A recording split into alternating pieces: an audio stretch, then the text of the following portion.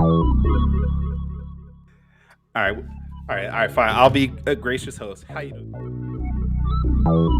Little Mermaid is the scariest Disney movie by far, though. Why the hell is Ace Blade in your Kickstarter? Some comics. I'm getting controversial today. We're gonna get controversial today with. My proudest moment is this interview and being able to talk to you two.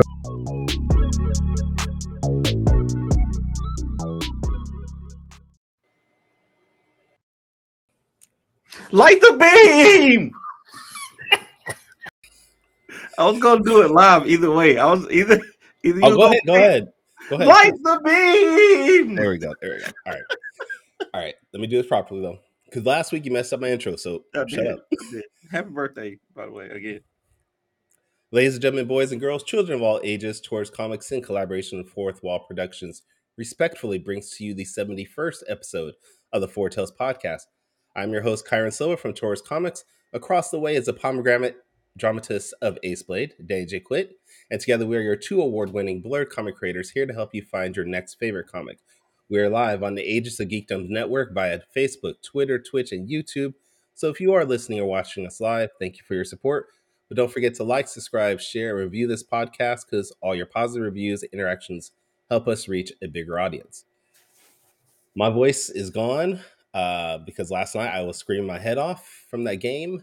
And you might have to carry the show today like you do always, but you know. No, I was screaming a lot last night too. As you know, the Lakers also won last night right. by 40. They closed out the series against the Grizzlies, blew them out, and it was a great game. I hope the Lakers play like this for the next 2-3 years. They just had it firing on all cylinders. No, they can't. Yeah, Anthony Davis's knees aren't going to hold up for another 2 years. Hey, he was dunking over people, blocking shots. It was good. It was good, man. It's good basketball. Wait. Behind the scenes in the chat, he said, "What up, Fourth Wall Production? No love to me. What's happening? No hi to Kyron. No hi to Tours Comics Productions too. Now you've been hired to do work for Fourth Wall, so you are part of the team. So some people even say that you're the CFO of Fourth Wall Productions. That though some people are me, but I think I showed up in one of your comics as a CFO, even I did absolutely nothing for that book. You gave me financial advice. You gave me financial advice for the project. Okay. You said, sell it. So there you go. You're the CFO now. Fair enough. You want to make money? Sell the book. All right, that makes sense. Hey, CFO. That's all you got to do. Right. Marvin Wins in the chat. Also, happy Saturday, sir. Good morning. You are owing me some content, by the way. Just real quick before we bring our guest on. Yes, we had this discussion off air last week. You said we were gonna start doing something where we talk about the books that we read this week, and you said by Sunday you were gonna give me some content so I could post it. Completely forgot about that. But also, I don't think I read a single comic book this week. So I actually don't have any. I bought a comic book this week, but I don't think I read any. I didn't read any this week. Right. Static. Oh. And Black Lightning crossover. Okay. Yeah. Behind the scenes says, "My bad, Kyron thought you was a part of the Fourth Wall." Technically, I am. I've drawn the Ace Blade #1 cover variant. I did Ballad of Black Rose. I did the entire issue for that. So I technically am a freelancer for Fourth Wall. But I am part of my own self of Tours Comics, which is, if you can see down here on my name right here, says Kyron from Tours Comics. That's all me. So if you want to check me out, go to tourscomics.com and you can, buy a book or two. We'll do that at the end. Do it at the end. Okay. We do that at the end, Kyron. Come on, don't mess up the show. We got a esteemed guest coming on the show today. Mm-hmm. And we're happy, man. We've been getting some pretty big guests lately. I don't know what you're doing. All our guests are big. I don't know what you're talking about. All of our guests are big. But we've been getting some guests who are in some different areas of comics and with some different type of connections. So I don't know what you're doing behind the scenes here, but it's been good in our audience appreciates it, and I appreciate all the hard work you do, sir. It's Now that called you're begging for 72. likes, Yeah, and yeah. that'll work. Yeah. All right. Well, I mean, you were going, keep going. You want to introduce them then? Because you were doing a good job. Go ahead. You go ahead. Okay. Go ahead. You got it. All right. So we have the CEO and Chief Creative Officer for Why can't I talk now? Officer, Bad Ideas Comics, Dinesh Shamdasani on the line. Hey guys, thanks for having me. Oh, thanks for being on. Good morning. Good morning, Kyron. I didn't know it was your birthday today. It's not my birthday. Last week was my birthday. He's just being a jerk. Well, Kyron won't tell us how old he is, so we just have to keep poking at him. I told folks that he was 72, but I think he's a little closer to 40. You look great for 40. Kyron. Thank you. You can count my gray right here. Count all the gray hairs. You'll figure out how old I am. Yeah, I know. That's comics. That's what comics does to you. I blame my kids though. So kids. Yeah, comics will do that to you. I think my kids have added a few gray, but comics have definitely added a lot of gray.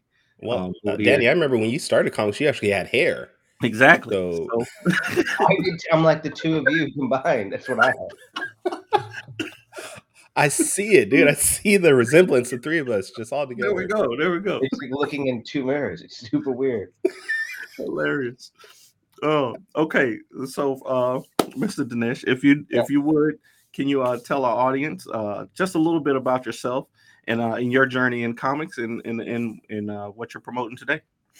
Sure. My journey in comics. I started as a young, fully haired man of black beard. I work at Bad Idea Comics. I'm one of the very few people at Bad Idea. We're a very small company. Most of us were at Valiant Comics for about, I would say, for 15 years. Valiant is, for anyone that doesn't know, a very storied brand in comics, started in the 90s by a group of ex-Marvel employees, Jim Shooter and Barry Smith, David Lapp, and Bob Layton. They were very successful, too successful, some would say. Were sold to a video game company called Acclaim Entertainment, then Acclaim Comics.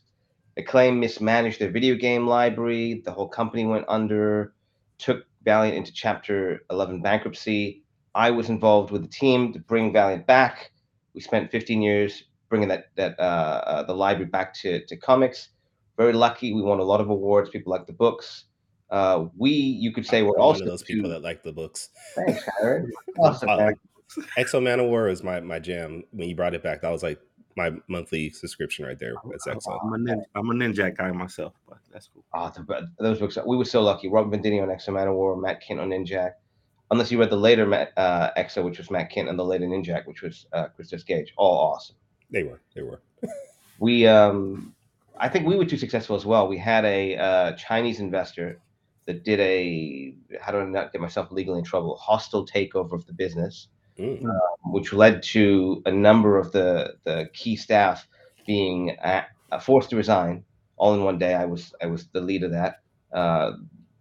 So in about 2018, Valiant was acquired. A lot of the continuity of executives left, which led to in about 3 months, most of the creators, film and TV projects, a bunch of other executives all left. I immediately formed Bad Idea, which is kind of different approach to publishing. Valiant is very traditional publishing. We publish monthly books, ongoing books, trades, variants, digital, everything you'd want out of a publisher. We try to do a better version of. Bad Idea is a little different. We are only in 250 stores that we handpick. We call them destination stores. We don't do any variants. We don't do digital. We very rarely, if ever, do any collections, trade paperbacks. We've never done one. We've done one hardcover. We're about to do our second. And we try, and we're not a publisher that publishes all the time. We're seasonal. So what the entire impetus for the company is a bunch of friends getting together to make comic books that are hopefully very, very, very good, better than they can be in the traditional model. And when they're ready, we put them out. Right now, we're on a off-season period, gearing up to do a release of a book called Megalith. Now, I want to go back to what you're talking about with you and Valiant and you now with Bad Idea, because you said this a couple of times that you were too successful. Now, anybody else hears that, they're going to say, success is great. How could you be too successful as a bad thing? Can you expand on that? Sure. I think you heard the adage, success is harder to manage than failure. And I think that's for a number of reasons. When you have success, You've got to move quickly. You've got to make decisions quickly.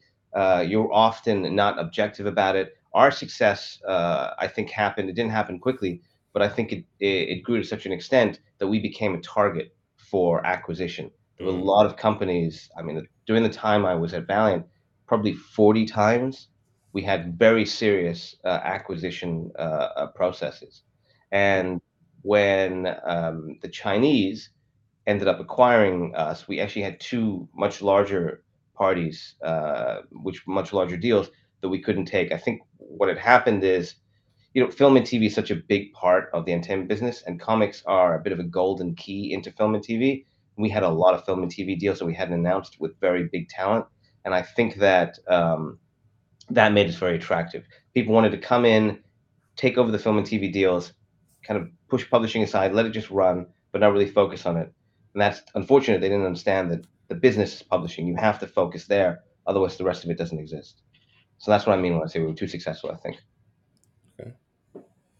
That's a great insight there. That's not something that I know us as indie folks, like Kyron was saying, we would think, when you actually get a hit book or you have a hit series, that everything will be rosy. You got money coming in, you can make more comics and do things like that. But like you just said, having people want to, even at our level, in making comics, there are people who have approached us. I know myself and Kyron for coming into their companies or taking over our properties and things like that. So I can only imagine at the level of properties like Exo Man of War and Ninjak and others that people want Bloodshot, that people would have that same kind of energy for, and especially when they can offer you these huge bundles of money, these huge prices.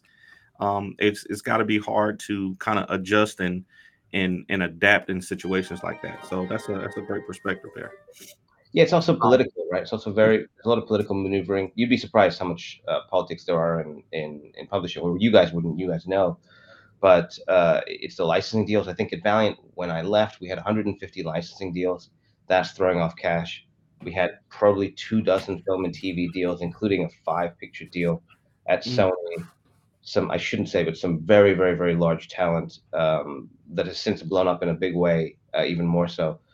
And I think people look at that and they go, okay, here's a business that maybe is doing okay from a publishing standpoint, so it's not a huge burden financially. But then the trend lines are very strong. Also, our books were over the 2-year period before the acquisition, the changeover. We were setting record after record after record in terms of sales of books. We figured out a little bit of a secret sauce and had a little bit of a tipping point so that we were able to continue to grow, and we hadn't found our ceiling yet. And that, I think, was very attractive to people. They assume the trend would continue, not understanding how much work goes into maintaining that, let alone growing it. Now, where did that idea come from? Was that just your idea? Was it, because I know you said it was yourself and a group of people, but who specifically was with that? So Bad Idea is myself, Adam Freeman, Josh Johns, Peter Stern, and Anthony Militano. 4 of us, everyone except for Anthony, worked together at Valiant, along with people like Matt Kint, Rob Venditti, Louis LaRosa, Thomas Giorello, Josh Dysart. They all worked at Valiant as well. We've got a bunch of other creators, David Lapham. The ones that are coming to mind now, we haven't announced. They're very exciting, but I can't say them. So I'm going to get in trouble. I know it. You can. I mean, you can. We're Team Spoiler. You can do it. We don't mind. At some point, I'm sure I'll slip. There's only 10 people watching the show right now. If you know. Yeah, no, they all have Twitter. I'm going to get in trouble, guys. Nice try. And then we had people like Carl Ballers was with us for a little while. He's writing for us now. We've had a couple others that were in the formation. Where it came from, really, I think, was 2 places. It came from spite and revenge on one hand. Those are good motivations. It came from a desire to keep doing the thing that we were doing successfully and having fun at. So Adam, Josh, myself, Peter, along with Matt Kent, Rob Venditti, Louis, Tomas, and Dysart, we all just enjoyed making comics together, and we didn't want to stop. So we found a mechanism to be able to do it, but we'd done it the traditional way, so we wanted to challenge ourselves, I think. And this is subconscious. So we set up a kind of new model. We tried to build a better mousetrap, and you're not meant to do that. We tried to. And that is, again, we don't do any variants, partly because that money, that time can be put into the books. And our philosophy was, if we can make the books that much better, we can supplement whatever we're getting from variants. We don't do trades because the inventory cost is a real burden to the business over time. Plus, most of your sales go through Amazon, and we're very comic store focused. We want to support stores and have them support us, which is why we only have 250 stores. They're the ones that do the best hand selling and are built for our kind of independent comic books. So it was a lot of kind of learning everything we learned for 15 years at Valiant and approaching the comics industry differently. I was going to ask you about that, about the comic stores, because I literally only go to 3 comic book stores in my area. Those are my 3 stores that I visit regularly. And if I wanted to get the Bad Idea books in there, how would we do that? Who would we have reach out to you to get your books in those stores? Anyone from any store can reach out to Bad Idea Voices on Twitter, Instagram, our email, our website. If they email sales@badideacorp.com, badideacorp.com, we'll get back to them immediately. We have a very simple one-page form. That's us. We have a very simple one-page form. It's got 6 or 7 rules now for retailers on it. Things like, we insist that the books are sold for cover price for 30 days. We insist that the books are displayed in a certain way in a certain area of the store. Things like that. Don't sell more than 1 copy per customer. We try and stamp out FOMO and speculators and those kinds of things on one hand in the stores. We do many things to support that with marketing, but we try to balance that. So as long as they agree to the rules, we usually let them in for the next slate. I love it. I love Now, that. we had a comment here from Marvin Wynn, said Bad Idea did a very interesting presentation at Comics Pro this year. Thanks, Marvin. Do you, Yeah, go on. if you could tell us what that was, I'm not familiar with what the hell he's talking about. I haven't been to Comics Pro, but Jermaine from the Acme Comic Store, he goes all the time. I think it was in Pittsburgh this year. Was it? Yeah, Pittsburgh. Yeah, and Comics is.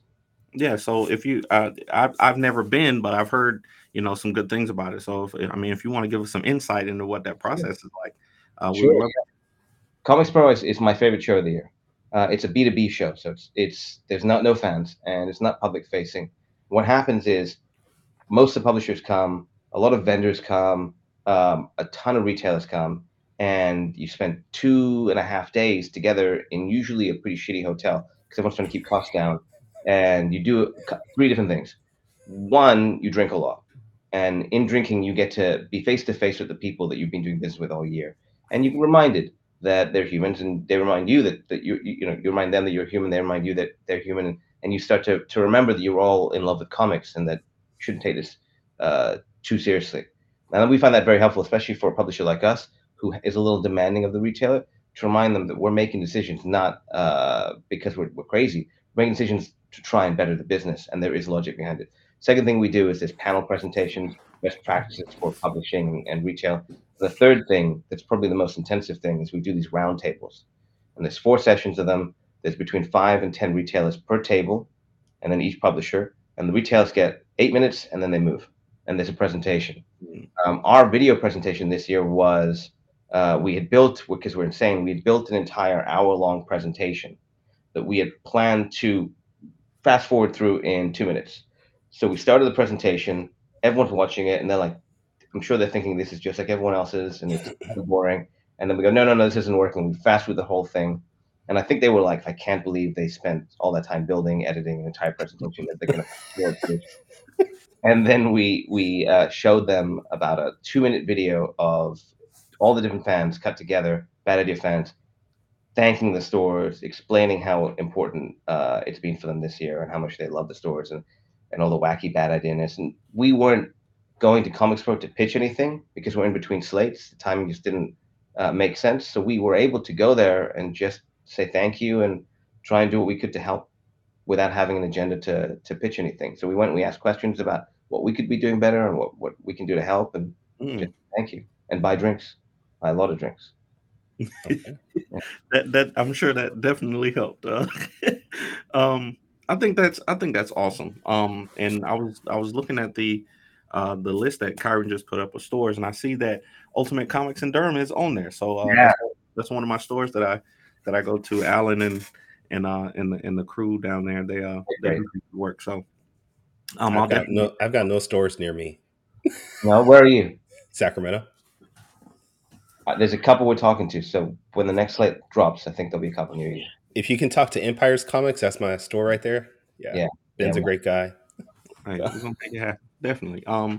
We love to support all levels of comics on this show. We usually talk to more indie creators, folks, who are coming up with new ideas and everything. But one thing that is a common factor in all the levels of comics is this great art. I was looking at some of the art from, I can't remember the name of it now. I just had it up, but the one with the orcs. What's the name of the one with the orcs? Orc Island. Orc Island. Oh my God, the art on that dang on Orc Island. I was like, I will buy this immediately. I don't know what it's about. I don't know. I was like, I haven't seen this before. All I know is the art on it is amazing. You got the 3 orc women soldiers running out with the armor and the weapons, and I'm like, okay, I definitely buy this just based on the art alone. So I'll send you a copy. Shoot me your address. I'll send you a copy. That was a very, very well received book. We spent about 2 years on that book. That's Josh Dysart wrote it, and Alberto Ponticelli drew it. Alberto is a genius. He approaches every book with a different style. The two of them worked together last. They won the Eisner for Unknown Soldier. Okay, yeah. We added Matt Hollingsworth, who did an incredibly detailed commercial job on the coloring. And the book was our launch book for this last slate. Many people calling it Book of the Year. We had our best reviewed slate ever. I mean, that's a little bit of a crazy thing to say. At Valiant, we won something like 1,000 awards, named Publisher of the Year many times, Book of the Year many times. This last slate of books, 5-6 books we put out, was the best reviewed slate we've ever put out. And I think it's because about 6-8 months ago, we completely changed the way we approach editorial. It's a very different system now, and the books are much better for it. Yeah. I think it's amazing. I just looking over at the books that you guys have coming out, I can tell that that people are gonna love them. My question is, like, where are you finding the talent? Where are you finding the because I know for me, just reaching out to artists and collaborating with different artists can be kind of one of the tougher parts of the job. Even because you can't necessarily afford the people that you want to get to get on some titles. Like if I wanted to get Jimbo Saldago or Brian Stelfreeze or somebody like that to do a book, I might not be able to afford them for my title, but there's a lot of great talent out here that you can work with and that you can find. So what's your process like? What Kyron? I see your face. What do you just admit? You're just trying to submit your application to join Bad Idea. You're like, I'm a writer. I write action comics. How can I write for a Bad Idea? I am not. I see they got some positions open on the website, but writer and graphic designer is one of them. So, I was just gonna say we should absolutely talk about that. I'll tell you what we do, and this is part of what I was talking about when I said we've changed the approach for the entire company. At Valiant, it was very difficult because at Valiant, if we bring someone on, it's a big commitment. At least it's a one shot. And we don't do very many one shots, so it's probably more like a 0 issue, which has a lot of value from a marketing standpoint. We need to get it right, or a mini series. We had a lot of. Not only did it have to be good, it had to be good in a very specific tone, a very specific way, work within the universe. It was very hard for us to be experimental. Here at Bad Idea, every book we publish, we include about an 8, maybe 10-page story in the back, completely different creative team, completely different tone, genre, a little bit like peanut butter to our chocolate, right? So you get the main story. So for instance, Orc Island, 4 issues, each one included a completely different story. And for that, we're able to bring all sorts of people in. We're able to bring big stars, people that are doing their first comic book, people that are very talented but haven't broken in, and we can experiment with visual styles. We can experiment with storytelling structure. We can take a lot of chances, and many of those people that we work with there, then we replicate that, or we bring them onto bigger books. And our process is very simple. We have relationships from being at Valiant. Work with those people again like Louis Rosa, Matt Kint, who are doing Megalith next.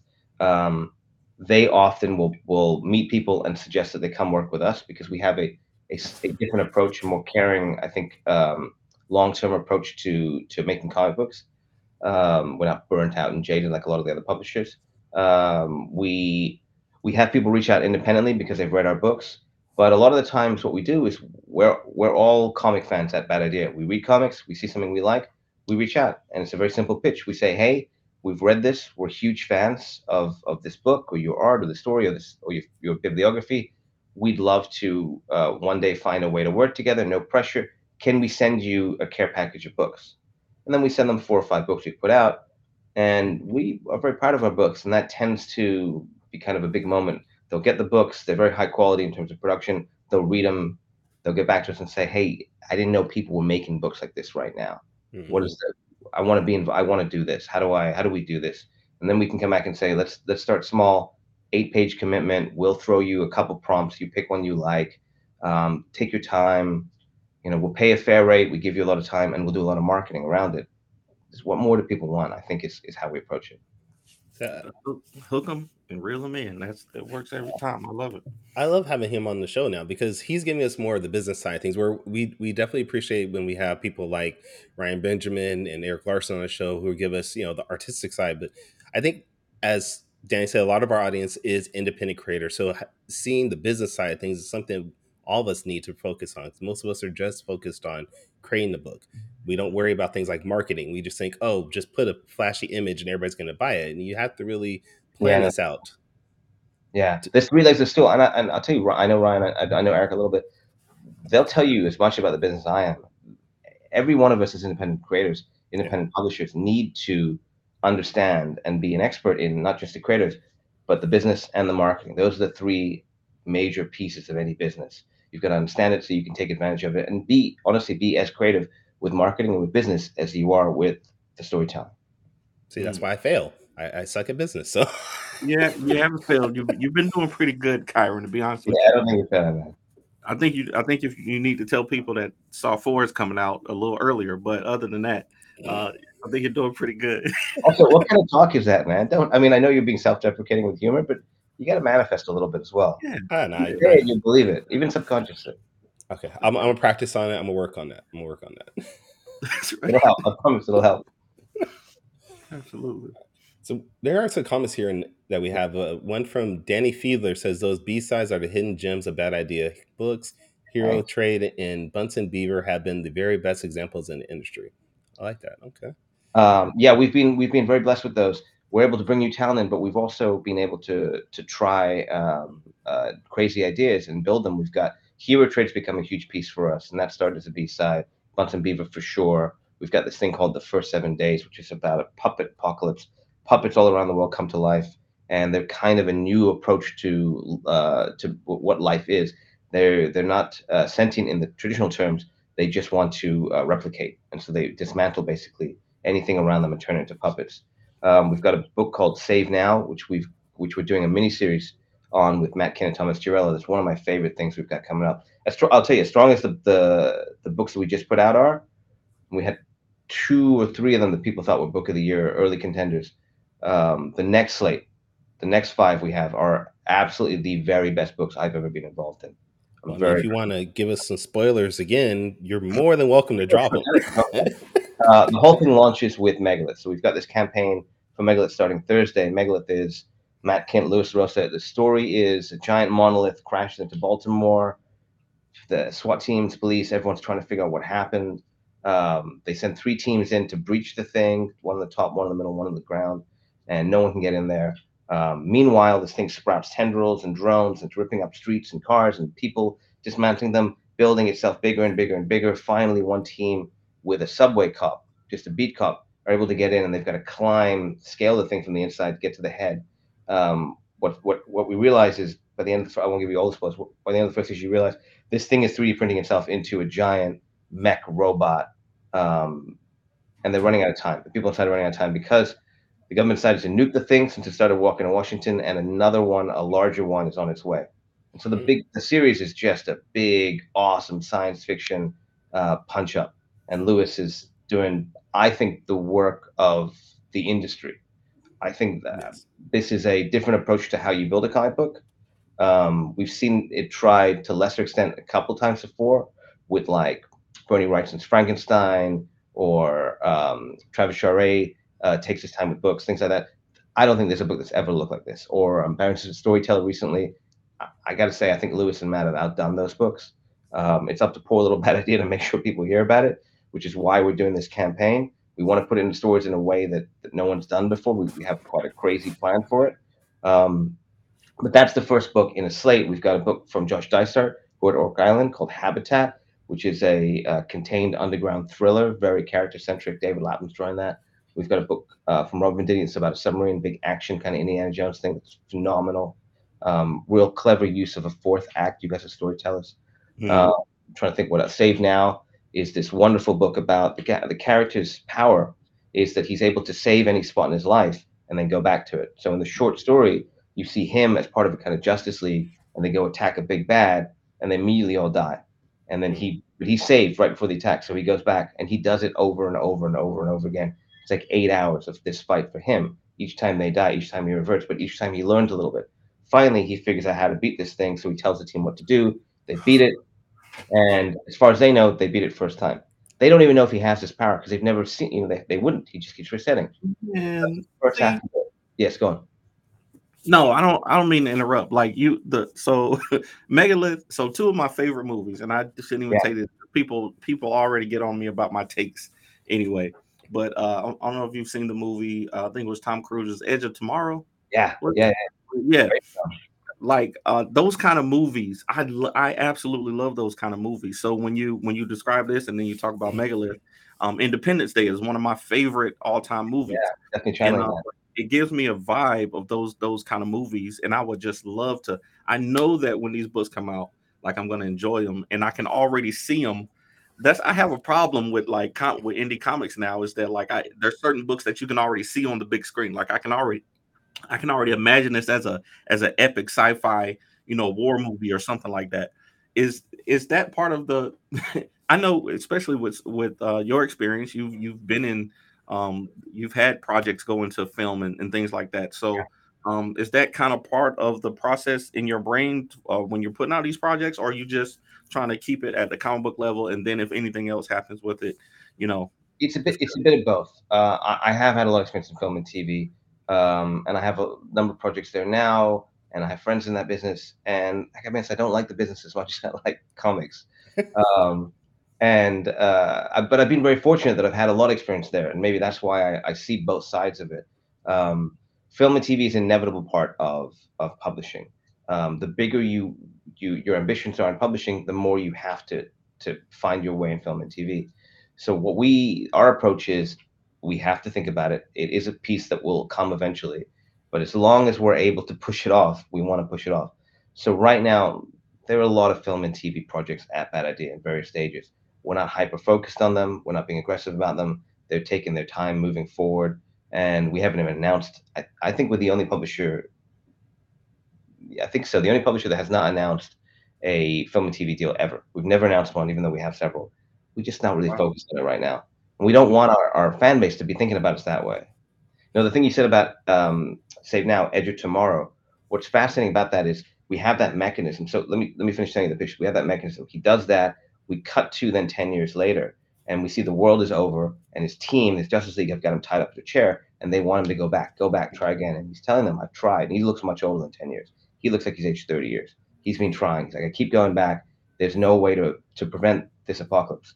They convince him to go back one more time. That's our short story. In our ongoing, he goes back, and we realize he's decided to go back 1 year prior, and he's just going to spend a year with his wife. He loves his wife.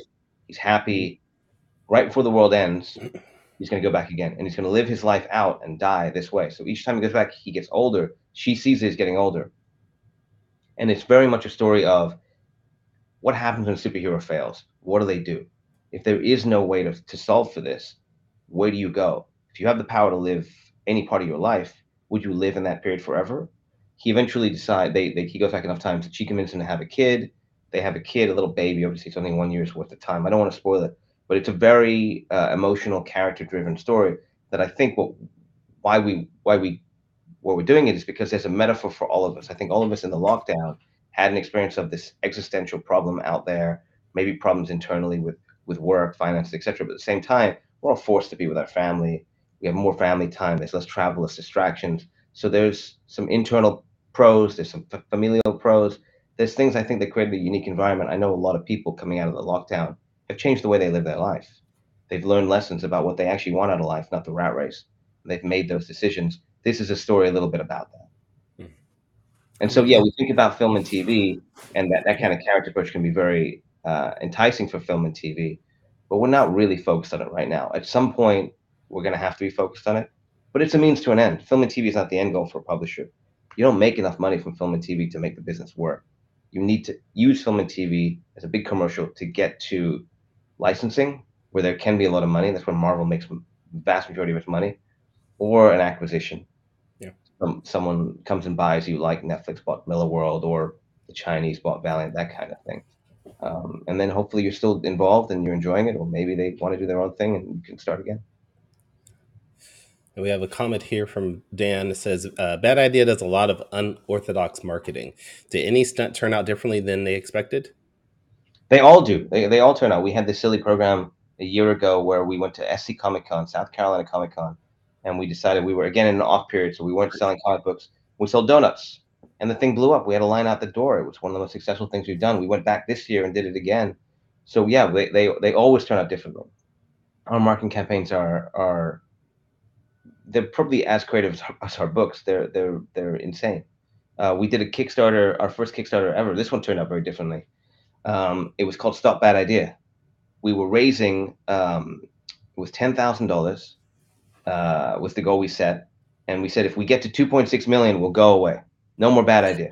So the haters, here's your chance. Give us enough money, and we'll just take the money and go do something else with our lives. And we thought, honestly, I thought we wouldn't even hit 10,000. I thought we'd hit $2,000-3,000. We had 150. So that was like, okay, what's going on here? Is this a different method to communicate with the fan base? How do we build a product for this that doesn't hurt the retailers, that doesn't hurt everything else we're doing? So that was very different, and we've been looking at that. The Megalith campaign is a step in that direction, trying to figure out that world. Danny, stop stealing ideas, dude. Steal them all. People do. That's we expect it. We had that at Valiant. A lot of the books that we put out, a lot of the marketing we did there, we would see immediately that same creative team on a big book at DC or Marvel. We're starting to see the same thing now at Bad Idea. Whenever we announce somebody, they get a bunch of calls. We announced Megalith, and Lewis got calls from, I think, everyone in the business. You guys really should check these pages out. They're something else. Everyone should be calling him. That man is amazing with his pencils and his Copics. Yeah, Copic markers. Yeah, his ink wash. Yeah, he's another planet.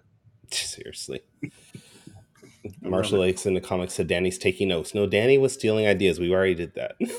Hey, I can't show Lewis's pencils to other artists. I'll walk around a convention. I'll go to Arts Alley, and I'll talk to them about Bad Idea, and I'll say, "Oh, we've got this book, Lewis Orsa. Can I see some of his stuff?"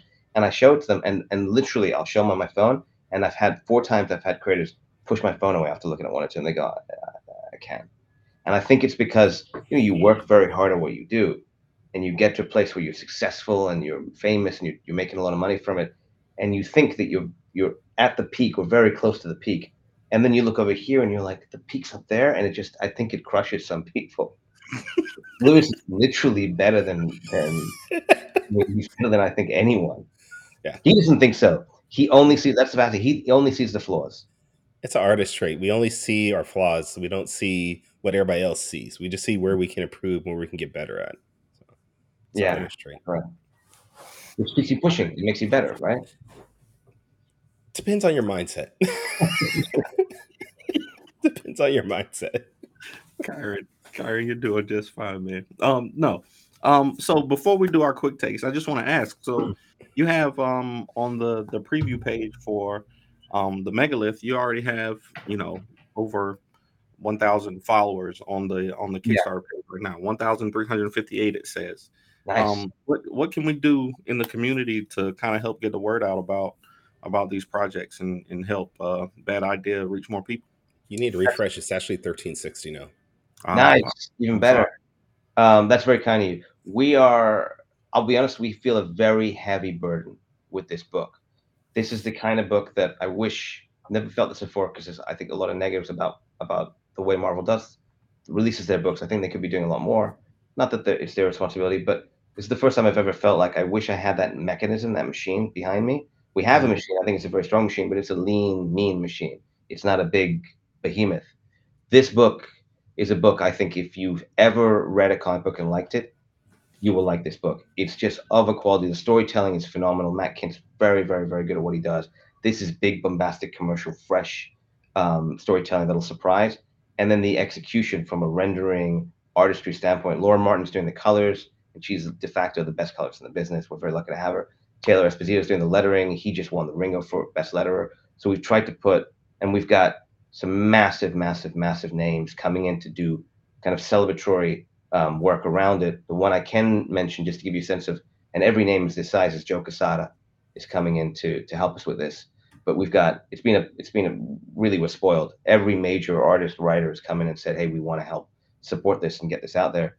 So the best thing anyone can do is just try to get awareness. If you've got a comic book fan that doesn't know about this book, please let them know so that we can get them to take a look at the campaign and see the book and then make the choice. Do they want to support this campaign? Do they want to wait till the book comes out in stores? Do they want to do both? Because we're going to offer two very different approaches to the book. I think a lot of people are going to want both.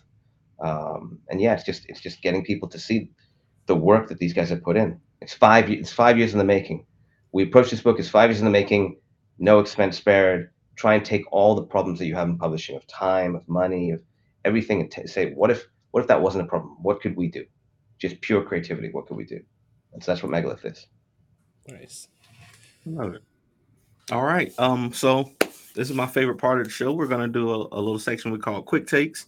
If you haven't seen the show before, Quick Takes is a rapid fire Q&A section where we ask our guests 5 questions and you have 45 seconds to answer them off the top of your head.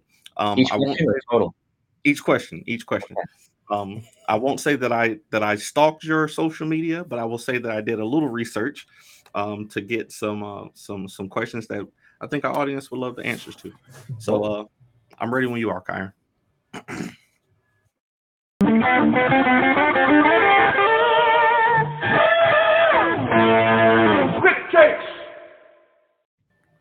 Quick takes. That was awesome. Thank you. Very excited about that. That's why it's my favorite part of the show. So it's over now. This is all over now. Everything's down here from here. Okay, so question number 1. Yes. Which is the better experience in your opinion, a movie premiere or Comic-Con? Comic-Con. Movie premieres suck, man. They're terrible. Really? Yeah, I've been to a few that were not my movie, and I went to one that was my movie. And the one that was my movie was better for sure, but they both are kind of terrible. It's a bunch of people that all have an agenda. That it's a big marketing event, right? And especially the actors, they have to do they need a lot of press. And then it's a bunch of people that are pretending. They either are pretending to be happy for you and they really want you to fail, or they're pretending to be happy for you, but they're jealous, insanely jealous. And so when you watch the movie, in the movie premiere, it is absolute silence. No one laughs at jokes. No one cheers. Nothing. The movie ends, and they get the very bare minimum of clapping to make it sound like they care. But they're just all haters, man. Movie premieres. Wow. Oh wow, that sounds awful. Yeah, absolutely awful. Oh man. Okay. Well, see, there's more insight. That's if I love a movie and I get invited to a movie premiere, I will not go. If I'm very excited, I'm excited for Guardians 3. I was lucky enough. I did not go though because I want to see it with an audience. I'll hate it. I've had movies that I watch in premieres and I've hated, and then years later I watch them again. I'm like, this movie's great. And then I realized the audience has such a huge impact on your experience. Absolutely, I agree with you on that. I remember going to see Coco it was just a bunch of families in the theater, and we were all laughing. I looked back at the end of the movie, and there was another dad just crying, like literally tears coming out of his eyes, and I'm crying too. I'm like, yo, this movie was so amazing, and the audience absolutely helps with that. Okay, question number 2. Yeah, and this is one that might get you into some trouble. So, answer carefully. Which one is more important in comics? Is it the art or the story? Oh, that is interesting. It depends on the book.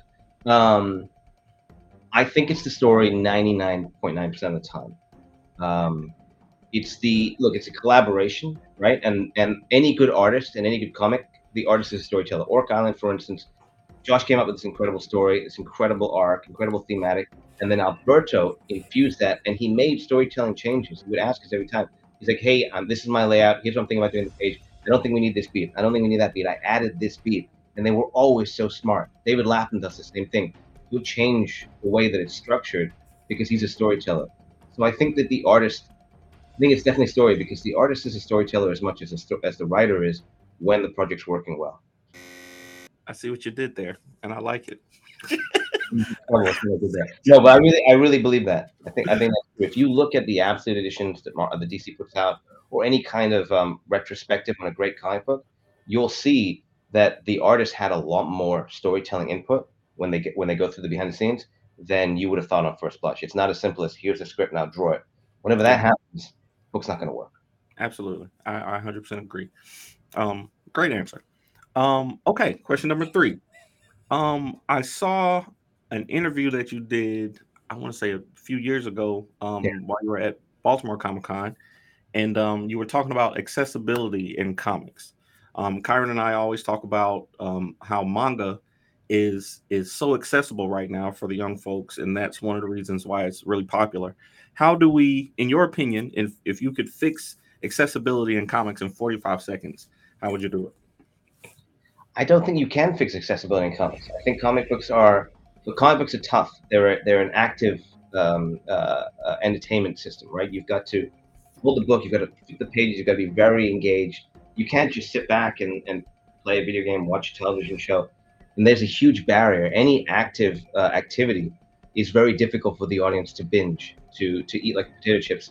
I think we're doing a very good job. We've got giant movies as commercials. We've got video games, toys, merchandise. You can't really walk around day to day without hearing about comic books. They're everywhere. The problem perhaps is that the continuity is a little difficult to get into, or maybe the press. I would say the number one thing I would like to fix is the journalistic component of the industry. I think we don't have a run over. I don't think we have the press system that we deserve. A lot of the bigger press outlets have gone away.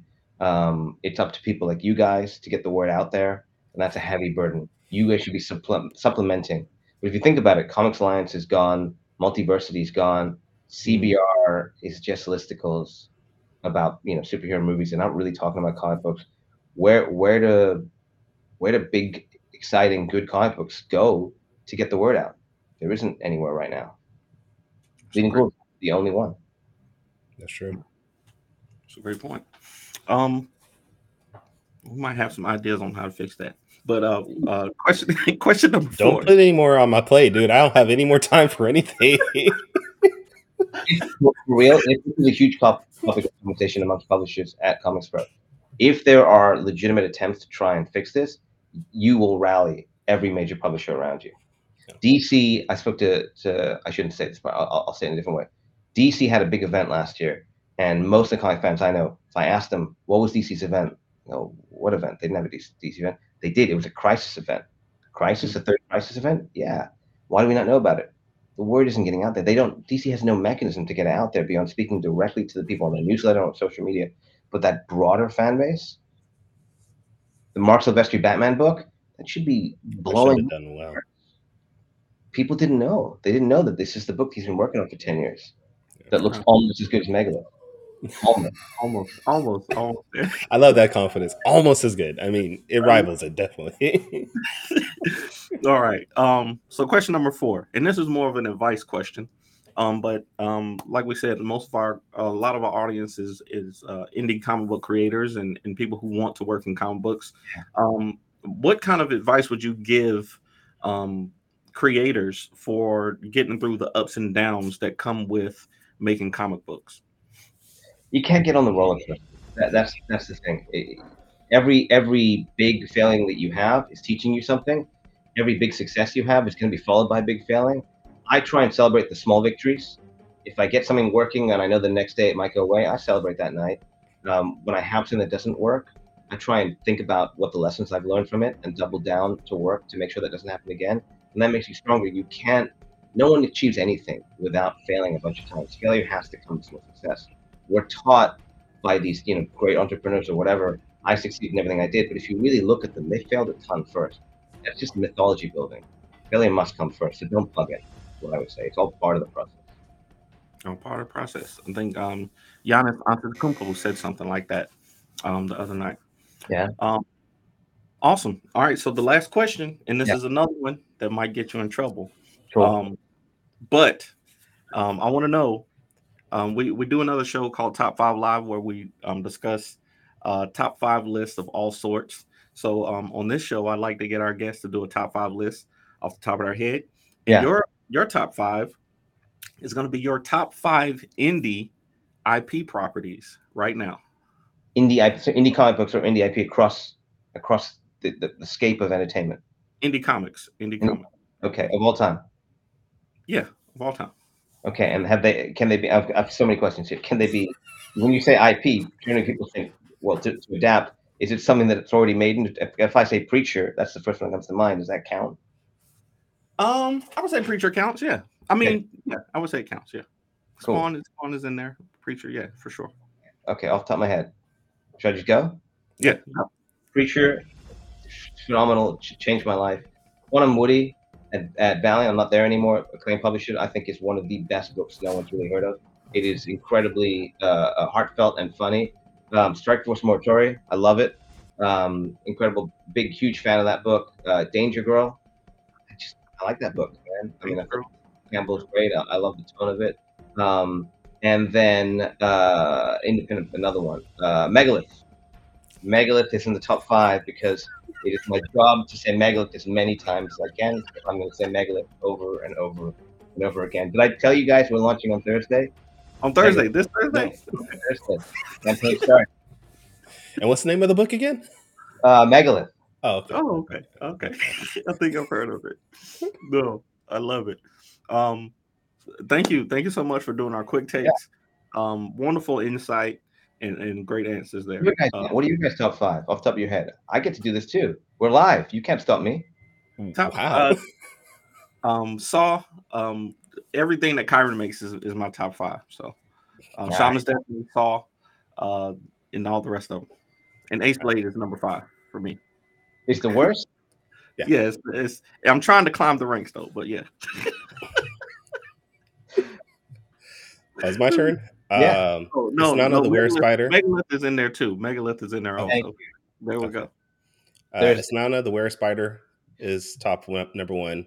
Long John webcomic, which is one of my favorites. Above the Clouds, Harriet Tubman Demon Slayer, and Megalith. Easily. Everyone loves Megalith. We got it. That's awesome. All right.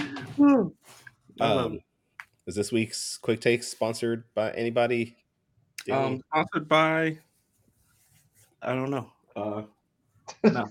Are you looking around for something? I usually just make it up as it happens. Sponsored by All Might, because I am here. Amazing. But if you want to sponsor Danny's Quick Takes, you can reach out to us at fourtailspodcast@gmail.com. Subject line sponsor. And, you want to hit us up and sponsor. This has been fun, Dinesh. We appreciate you being on. Before we go, I know you want to talk on Megalith again. Is there anything else you want to bring up or, spoil for the rest of us? Or you guys are great. This is very early. I'm shocked that you guys do this early on Saturday. That's all his fault. I've tried to get a different time, but he's like, I'm too busy. I don't want to do anything else outside of this at this point. So I've offered to change the time. I know we got a lot of West Coast guests, so if we need to change it, we definitely will. Do you always do it live? Record it? You could pre-record it. We always do it live. Yeah. That's his decision. Doing it live is on him. So that's Kyron's fault. What a combination. 7 a.m. and live. Those are the two you guys go for. I think about it, I have to host this at 7 a.m. So I'm just like trying to wake up at 6. And I tell you what, why don't you do it this way? Why don't you get your guests on and say it'll be Saturday? We're not going to tell you when. We'll call you 2 minutes before. Be ready. Be ready. Be at your computer. Or whatever you're doing, we're just going to live you in. Here I am on the toilet. Here we go.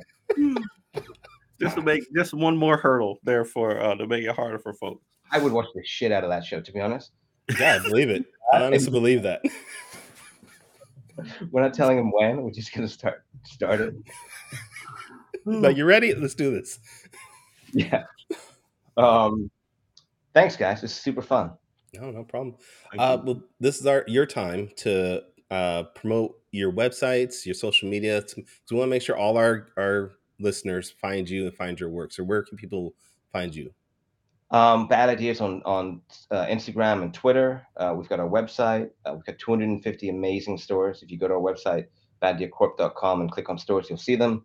They're awesome. They're the backbone of our company. And we've got Megalith launching on Thursday. So please sign up to be notified when it drops.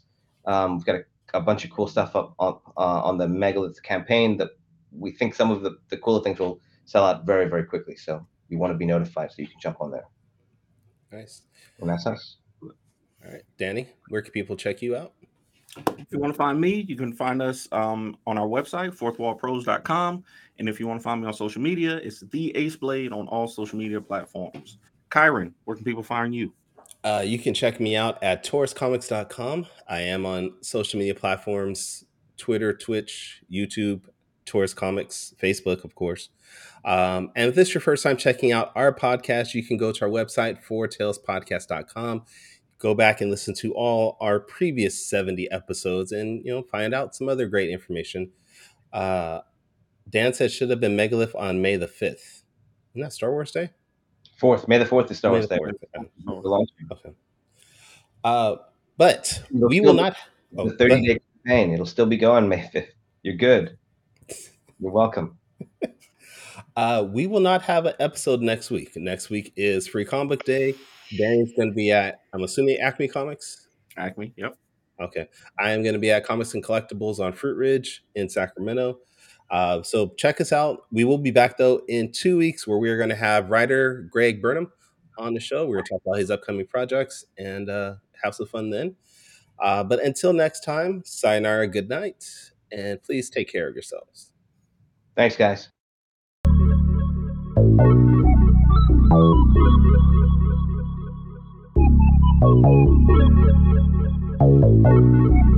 I want to know what it is Quick is trying to say.